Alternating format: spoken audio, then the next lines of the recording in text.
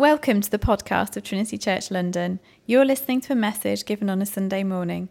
If you'd like to know more about us and the life of the church, please visit trinitychurchlondon.com. Hi Trinity, and welcome to our YouTube channel. If you're new to us and just exploring Trinity Church London or the Christian faith, I just want to say you're so welcome. This is actually a bit different because we had a small blip with our sermon on Sunday and the recording. So what I'm doing now is just introducing the Sunday sermon and giving the first point. And so in just a moment, I'm going to transition us to our Sunday recording, and we're going to carry on. I put on the same shirt for continuity's sake. I hope you appreciate the little touch there. But I want to just introduce what this sermon is about, because for us, we feel this is really important. Over the last year, we've sensed that the Lord wants to forge something deep down in our souls and in our church together.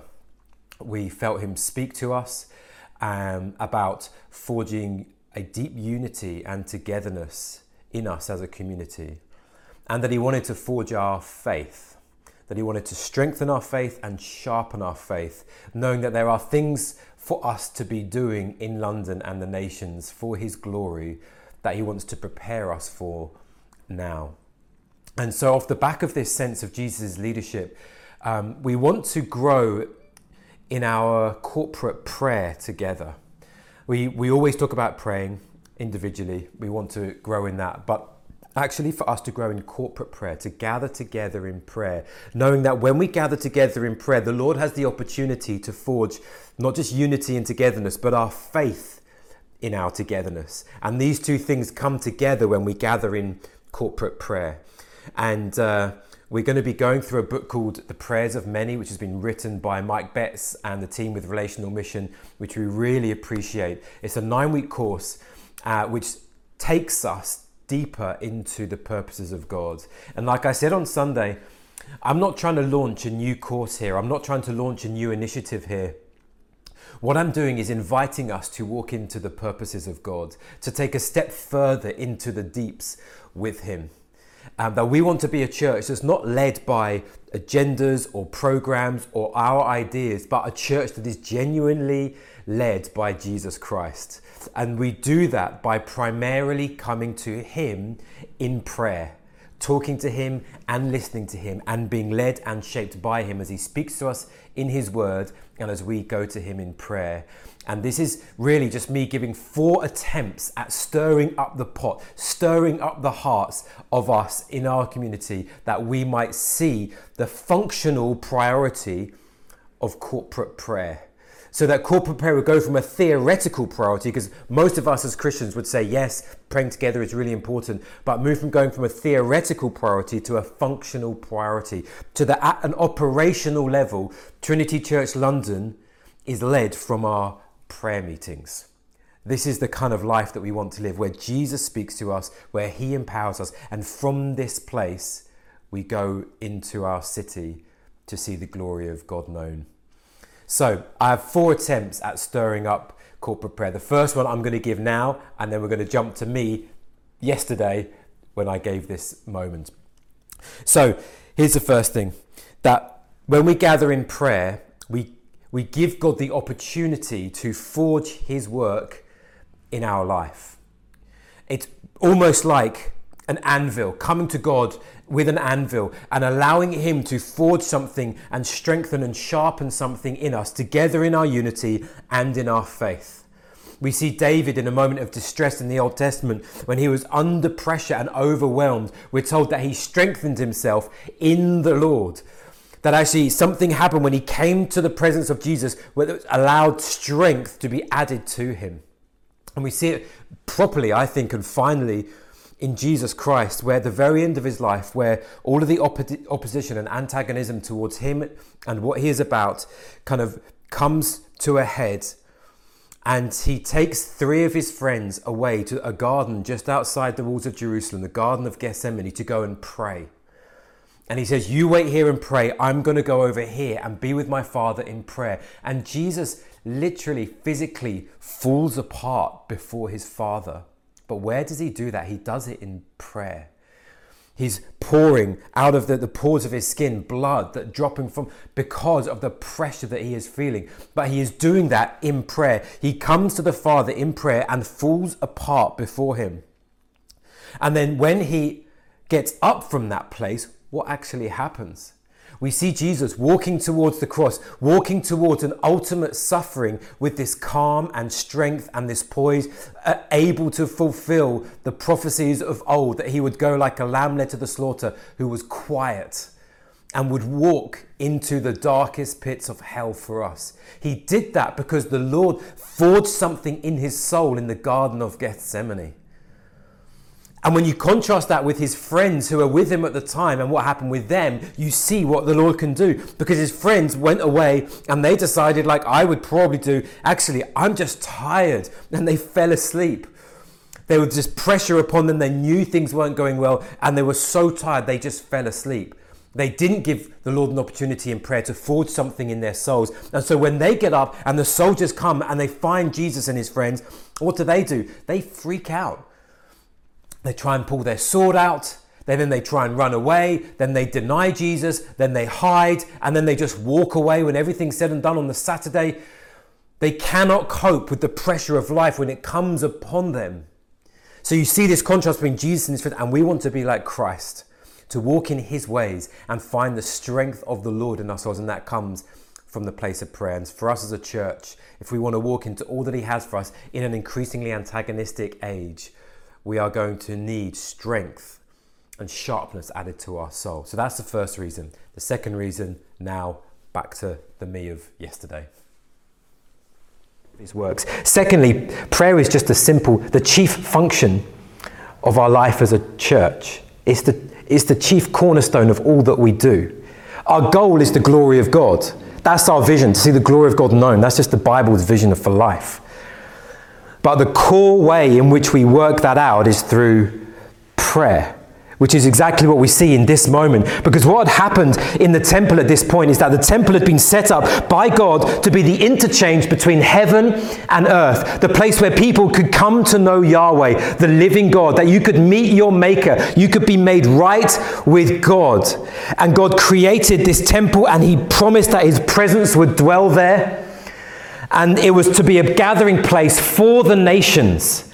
And over time, these courts had developed around the Holy of Holies. And the biggest and the largest, the outer court, was called the Court of the Gentiles. And what had happened is, because to come to God in the Old Testament, you had to bring a sacrifice. And imagine if you had to come a week's journey, like a week's walk to the temple. You would struggle to bring a lamb from your hometown all the way to Jerusalem and still keep that spotless and blameless.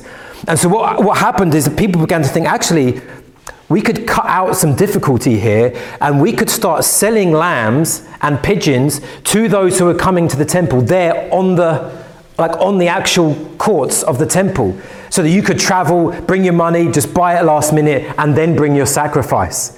So some people started thinking, actually, let's just make this more convenient for people.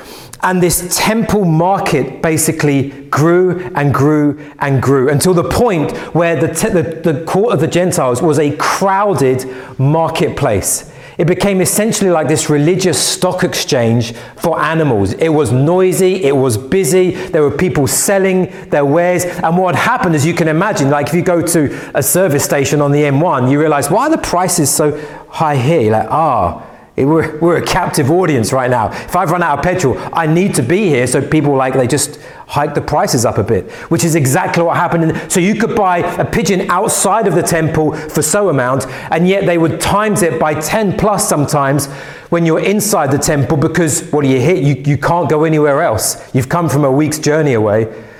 And the place had become crowded. So what had happened is that they had stopped people coming to God in prayer, because those who had no money, they couldn't afford the animals in the temple. They had created this unjust system where the poor couldn't actually get access to God, and they had literally physically just stopped the space for people to come and gather and worship, because the place was crowded with stalls and sellers and animals, and just imagine the kind of noise that would have been going on in this place. And so what does Jesus knows this. He's grown up around the temple. He's seen this.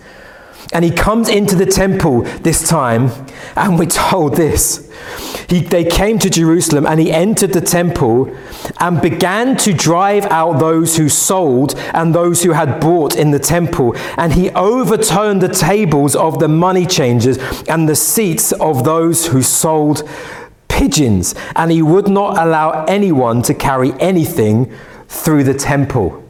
Jesus, meek and mild. Look at Jesus. Imagine this moment. One man. I mean, this is not like he put on, like, he ripped out and actually he's got an S underneath his tunic and is like, don't worry guys, I got this one. My guess is that Jesus, there were people around him who were just under conviction, that they knew that what Jesus was doing was godly and right, that they probably knew that they were in the wrong. In this place of hundreds and thousands of people, Jesus began turning. I mean, imagine these people's businesses. Imagine going into Nando's, just like thrashing away like chicken, like you overselling your Nando's. Or no, it's only because it's on my mind. Like nothing against Nando prices, you know. Don't sue or anything like that. It's quite reasonable prices, but you know, this is people's business. You know, it's like, and yet something within their spirit thinking, no, Jesus is right here. Because what he was doing, he wasn't just randomly fuming, like it's not just out of control. He is deliberately, prophetically turning over the temples, saying that the system by which you have set up in the temple is corrupt. You have stopped people coming to God our Father through this market stall. And he turns over the temples, declaring that he is going to overturn the whole system. So that in just a week's time, he doesn't just turn over temples, but he himself goes to overturn the whole system by going to a cross and dying underneath the weight of all the attitudes, all of the selfishness, all of the wrong priorities in God's people's lives, so that he might take on our sin and overturn the whole thing, so that we might simply come, not through sacrifice, not through a corrupt system, but simply by talking to God wherever we might be. He disrupts the whole thing in his crucifixion and then rises again to become the intercessor and the intermediary between us and God, so that wherever you are, in work, on the tube, at home, you might come to God and just simply talk to him. Doing away with this corrupt system that had grown up. And the tricky thing I think for us is that these market sellers, you could think like, it's just outrageous. You know, how could they get in the way of prayer? We're Christians. We would never get in the way of prayer. But this is my guess. My guess is that people who started at whatever generation in the past, they started with good intentions. Probably, hey, I know, let's make this easier for people. Like, we'll set up our business closer to the temple. It probably started with good intentions. But good intentions can morph over weeks and months and years to become something you never intended. Because actually they realized, actually, this is good money. Actually, this is pretty good business. Actually, we could hike the price up and like people are still our captive audience. So they have to. And you can imagine over the years when you actually begin to make better money and your career's going better and you manage to get a bigger place for your family and you're eating better food and et cetera, you think, I don't want to give this up. And so you go further and further and further into moving God's priorities out of the way for your priorities. And for many of us, that can happen. We're young in our life and we start with Jesus with all these good intentions. And over the years, you could end up in 10, 20 years' time looking and think, I feel like I've shifted somewhere in my priorities for my life. I feel like my priorities have actually become more important than God's priorities. And Jesus comes, and into this, as he turns these tables over, he says this. He was teaching them, saying, is it not written, recalling the prophetic word from Isaiah, my house, this is the Father speaking, my house shall be called a house of prayer for all the nations, but you have made it a den of robbers. Jesus says, you have got the priorities wrong in my temple. This place was built for prayer. And why is prayer the chief function of God's people? Why not mission or evangelism or serving, whatever? Like, there are so many other good things you could put in there that would still be godly. Why prayer? Because I think prayer is the chief exercise of faith. The first breath that faith takes is the breath of prayer. The moment you became a Christian, it's a little bit like when the baby is born and takes its first breath. You know, like a moment, like the lungs just taking the oxygen. That's what happens when you become a Christian. You just pray for the first time and suddenly your life is filled with the life of God. Sometimes I think the Holy Spirit has to give us a smack on the bum to get there, but we get there and we make that prayer and we walk by faith, and faith is simply the foundation of prayer. Jesus makes this link later. He says in verse 22, later he says, Jesus answered them and he said, have faith in God. And then he links synonymously faith with prayer. He says, truly I say to you, whoever says to this mountain, be taken up and thrown into the sea, and does not doubt in his heart, but believes that what he says will come to pass, it will be done for him. Therefore I tell you, whatever you ask in prayer, believe that you have received it. He links faith with prayer. They are synonymous. So sometimes people say, like, I've got a very strong faith. I've got strong faith. And what we often mean in our culture is, I feel my convictions very strongly. I've got a strong faith. Actually, how passionately you feel about a certain ethic or belief or something is not necessarily the sign of strong faith. How do you know how your faith is right now? How could you do an audit on your faith? I would suggest look at your prayer life. Little prayer probably equals little faith. Much prayer probably is an indication of much faith. Why? Because we're told that there is this God of glory who makes all that he is available to us in Jesus Christ, all of his beauty, all of his power. He says everything about me is accessible in your life. And yet so many of us choose to walk through with the God of glory just here saying, I am available. All of my resources have been made available to you. If you will just ask me, I will give to you. And yet we choose day after day to think we can do it by ourselves while leaving the God of glory there thinking, I've got strong faith. I feel very passionately about the Christian sexual ethic in our day. And yet we never, there's a God is saying like, infinite resources are available to you. If you will just ask and draw down my power into your life. And we want to be a church that draws down the power of God and functionally sees prayer as our cornerstone. So it's just, we're Trinity Church London, right? And there are some churches that say they're churches, but Jesus may actually have a different assessment. Because we're told in Revelation that there are some churches that Jesus says, away from me. So just because you've got church on the title of your website doesn't mean that you're part of Jesus' church. How do we walk in the fullness of being a church? We pray, we gather together to pray. And for us, I've been doing, as we all have, just thinking about our lives and with COVID and all these things, and thinking, okay, what is it now, that we're going to be about? I feel like for myself, Tori and I were in London. This is us. I don't think we're going anywhere. Trinity is our life. We're giving ourselves to this work. What are we going to be about? What is it that's going to? What are the key metrics going to be? How do we know that we're doing things right? This is just confession time. Pre-COVID, we used to count the numbers on a Sunday. And I would bug Abdullah or Tony normally, on a Sunday afternoon, how many people were there? It's 4 of us. All right, I could have counted that myself. That's fine. Thanks. Yeah, I'm sure we saw someone walk past the room. We'll count them as well, And just overcut, I think that's not a good metric on church health. Because the temple at this time, it was crowded, it was noisy, it was energetic. There would have been a hustle and bustle, probably a sense of excitement. Wow, there's noise, there's a crowd here. And yet Jesus looks at them, nah, you need to come and pray. So we're not counting Sunday numbers anymore. We may count our church prayer meeting attendance, I don't know. But I'm just sharing what is on my heart, what is it that's going to make us a healthy, vital church? I would suggest our numbers on at a church prayer meeting are much more important than what happens on a Sunday. Because we gather a big crowd and we pray many people come to know Jesus. But numbers on a Sunday, that's not a really real indication. Jim Cymbala, some of you have heard of this guy, Jim. He set up started a church in Brooklyn, where Jennifer's from. Shout out to Jennifer. I don't know why, I just think Brooklyn is such a cool place. I've never been, but I'm not influenced by rap videos at all, no. And he planted this church of now thousands. And he made this point that really, I read his book, Fresh Wind, Fresh Fire. And he says, when a pastor or a leadership is popular by who turns up on a Sunday. And he says, you know when Jesus is actually popular by who turns up to the prayer meeting. And I read that and I thought, ouch. And I know there's all sorts of mitigating factors, work, etc., etc. I'm not trying to lay condemnation. I'm just trying to sift through the noise of church life and bring about what I think Jesus is saying is priorities for us.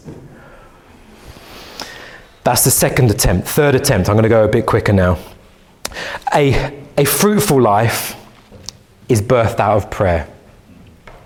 A fruitful life is birthed out of prayer. Because there is this thing here where Jesus, he does this weird thing. Do you hear it? Like when he cursed this fig tree.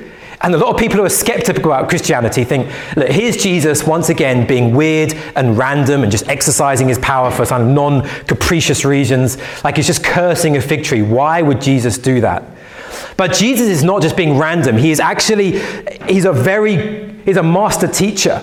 And he's putting forward this kind of object lesson. Knowing what he's about to do in the temple outside of Jerusalem, he gives us his object lesson. Because God's people at the time, they were likened continually in the scriptures to a vine. And even outside of you, as you walked into the temple, they had engraved this vine onto the entrance of the temple because a vine symbolized the life of God's people. So Jesus talks about the vine in John 15. Said if you're going to bear fruit as the vine, then you need to abide in me.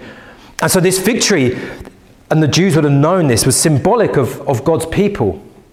And so when Jesus comes up to this fig tree and he withers, he curses this tree, and everyone's like, Jesus has gone balmy. Like, why is he talking to trees all of a sudden? What he's doing is he's prophetically telling people what's going to happen to the temple system and the leaders of the day in just a few short hours. Because what he does when he curses the fig tree, he enacts in real life when he turns over the tables. Because when the disciples walked in, they would have seen life, noise, energy, money, people doing well for themselves. There would have been an excitement about this. There would have been a sense of like, they've been to a festival, that kind of like, people were gathering from all across the diaspora to gather to Jerusalem. You're seeing old family members, old friends. There was this growing sense of, and so you could have thought, here is life. This is where stuff is happening. And yet when Jesus walks in, he declares through the withered fig tree, this is what I see.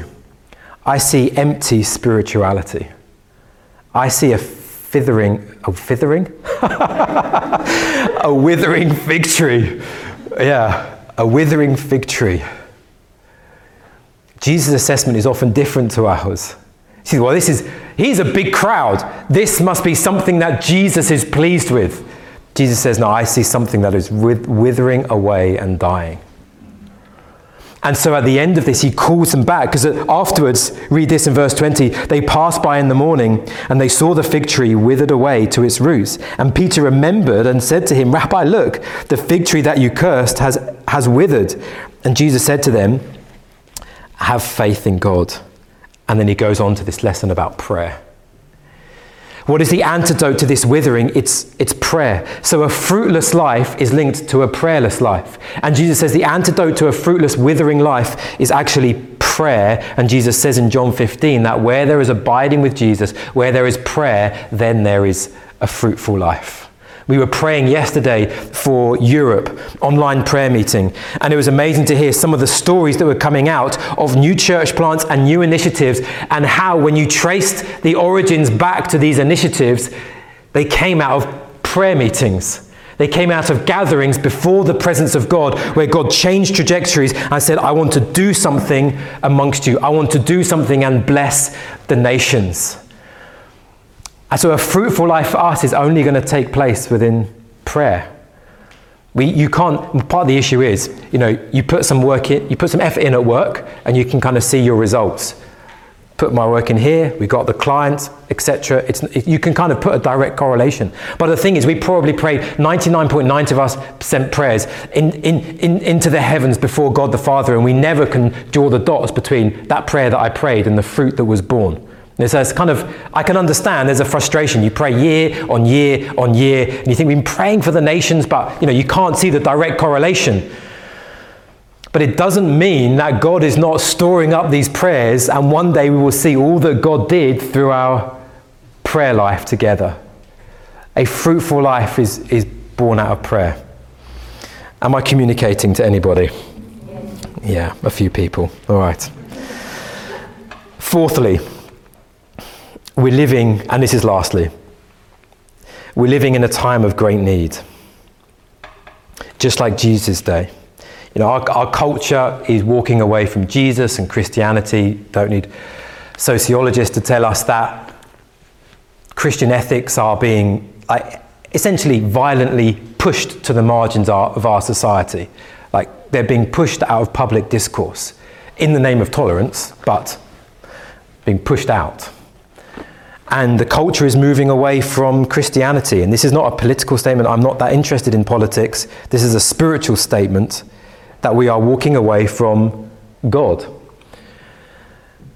And the needs are great. And so the question becomes, how do we, in a culture that is walking away from God, where church attendance is declining, where less people are saying, I follow Jesus, how do we turn the tide? How do we see what is moving away from Jesus turn back towards Jesus? How do we see more people find eternal, joyous, life-giving, eternal life in Jesus? How do we do it? And maybe like a few years ago, we've got to spruce things up at church. We've got to modernize things. You know, let's get a band, let's get a guitar, let's get some drums. I love all of this stuff. You know, let's improve our website. Definitely better website, more people coming to Jesus. You know, but if we think that just doing things slightly trendier with a slightly better website is going to do it, we would be mistaken. It would be like seeing someone, you know, dying of cardiac arrest and thinking, I know what this person needs. They need a new outfit, and they probably need to improve their Instagram profile. That will probably do it for them. What do we need? We need God, and we need God answering his people's prayers. We need God's people to cry out. Because Jesus, in his day, there was great need. They were keeping the Gentiles, the nations, out from the presence of God. And Jesus, in his heart, something was crying out. And so when he recites and teaches, you can hear his kind of the visceral anger in his heart. Is it not written, my house shall be called a house of prayer for all the nations, but you have made it a den of robbers? You hear the indignation. Jesus saw the needs of his day. He saw that the glory of his Father was not being recognized. My house, the Father's house, his concerns for the need that the glory of his Father would be recognized. The health of his church, my house. He's saying there is a concern in Jesus' heart that the house of God would be used for what it's meant to be used for, as a place of prayer. That the nations would gather to God. You hear this, and the injustice. You're making this place a den of robbers. You hear the kind of visceral passion because of the need that's set before him. And Jesus comes into this to reprioritize prayer in their life, because there is a need that needs to be met. And if we're going to meet the need, we can't just be like, oh, the culture this, oh, BBC this, oh, no one's taking, sniping and moaning to our friends. Like, that's really going to make a difference for people, individuals, to find eternal life in Jesus. We need to take all of that upset to God in prayer and say, Lord, you've said that your nations would gather to you, and would you do that in our generation? Any spark of anger or sense of injustice that's happening in the world, allow that to be a motivator to pray. Just start praying. Lord, would you come and meet the needs of our generation? Would you turn the tide, that by the time we're old and wrinkly, saying our last blessings to our family before we go to see Jesus, we could have seen the tide turn. We could have seen London changed in its spiritual outlook, and the only way that's going to happen is through prayer. We have no other option at this point. Spiritually speaking, our backs are against the wall. We're not looking to get any cooler than this, You got the branding, you got the nice colours, you got a good band, we got the this is it, nothing cooler. What we do have, though, is God who answers prayer in a mighty fashion. So I'm going to close with two things, and then we're going to actually pray. Okay, two things. Firstly is this, and they're very practical. I could say like 100 practical things, but we'll come this, not launching it, just saying it gets to a lot of the practicals. But the first thing is this, because I know in London we're split apart in many different geographies, and so one of the big things about gathering for prayer is just the simple journey factor. You've got to get on the Northern Line, you've got to get on the tube, you've got to bus or whatever, and so I understand that is a thing for us that we've got to work through. It's not like pop round the corner, pop back home in 10 minutes. And I'm not saying everyone has to come to a Wednesday night prayer meeting in Victoria, because there are lots of different things that are going on with families and kids, etc. I know the difficulties of that. But what I am asking us is firstly just to redeem our thinking around getting on the train. Because God's people had to actually travel to get to the temple. I mean, you could imagine if you lived a week's walk away from the temple and you're like, oh God, why isn't Zoom invented yet? Like, why couldn't we just do it from our home? This is so, you've got to pack bags and like, why can't we, there's planning and preparation. They called it pilgrimage. And what the Jewish people did is they actually redeemed the journey. There's a whole section of the Psalms, starting from Psalm 120, that were written to be sung and recited on their way to the temple to pray to God. That they actually redeemed the journey, that the journey became not an inconvenience, but part of the sacrament of coming to God in prayer. That it's actually part and parcel of their relationship with God. And what I want to do is just help us just rethink our journeys on the train. That actually they are not just an inconvenience, but that they are an opportunity to engage with God and to consider them as pilgrimage. Don't think I'm being silly here because that's what you do when you go to Mecca, or that's a thing that the saints of old used, pilgrimage. Like, I'm on the Northern Line, this doesn't feel like pilgrimage. But it probably didn't feel like pilgrimage when you were sat on a donkey or walking for your third day with blisters on your feet either.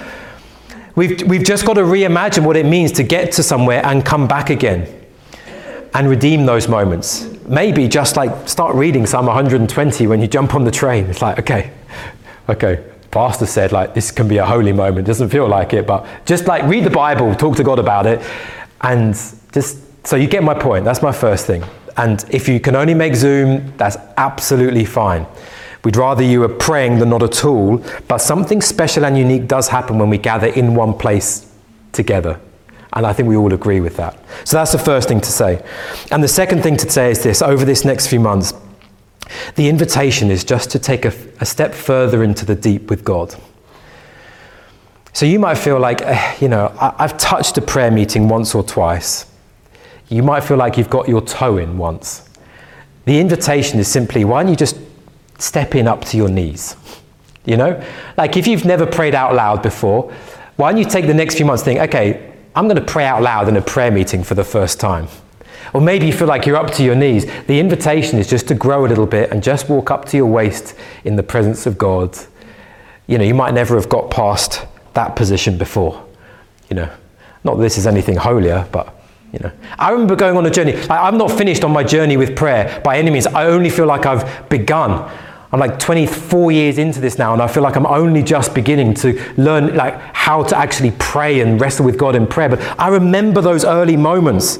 I remember the moment I first went like that in a prayer meeting. Like I genuinely thought like the whole band would just screech to a halt. It'd be like, whoa, whoa, whoa, whoa, whoa. Who's the guy on the 10th row who's just put his hands like that? Because I just thought the whole meeting was looking at me. Like I thought, being a godless, selfless person that I am, I was like, I think all my friends are going to think I've gone like, ooh, who's Daniel? Like he's so special in prayer that he's going to put his... I thought as like an 18-year-old that if you did that, you were like showing off. Like, oh, I'm so holy. I put my hands in the air. And I remember the next time going like that and my sister saying, why do you do that in prayer? I remember praying out loud for the very first, like it sticks in my brain, an all-night prayer meeting as a student, because we had nothing to get up for the next day. And we'd pray all night. And I remember thinking, okay, I'm just going to do it. I'm tired, but I'm just going to do it. And I remember praying out loud, like with 30, 40 of us there in a room. It was a big deal for me. And it still sticks in my brain. But I had to go on a journey, and I'm going on a journey. So the invitation for us is just to take the next step in prayer, just to come one step further into the deeps with God. If you feel like you're an infant in prayer, just take one step. If you feel like you're intermediate, take one step. If you feel like you're advanced, there are a lot of other levels to go in prayer. Amen? Amen.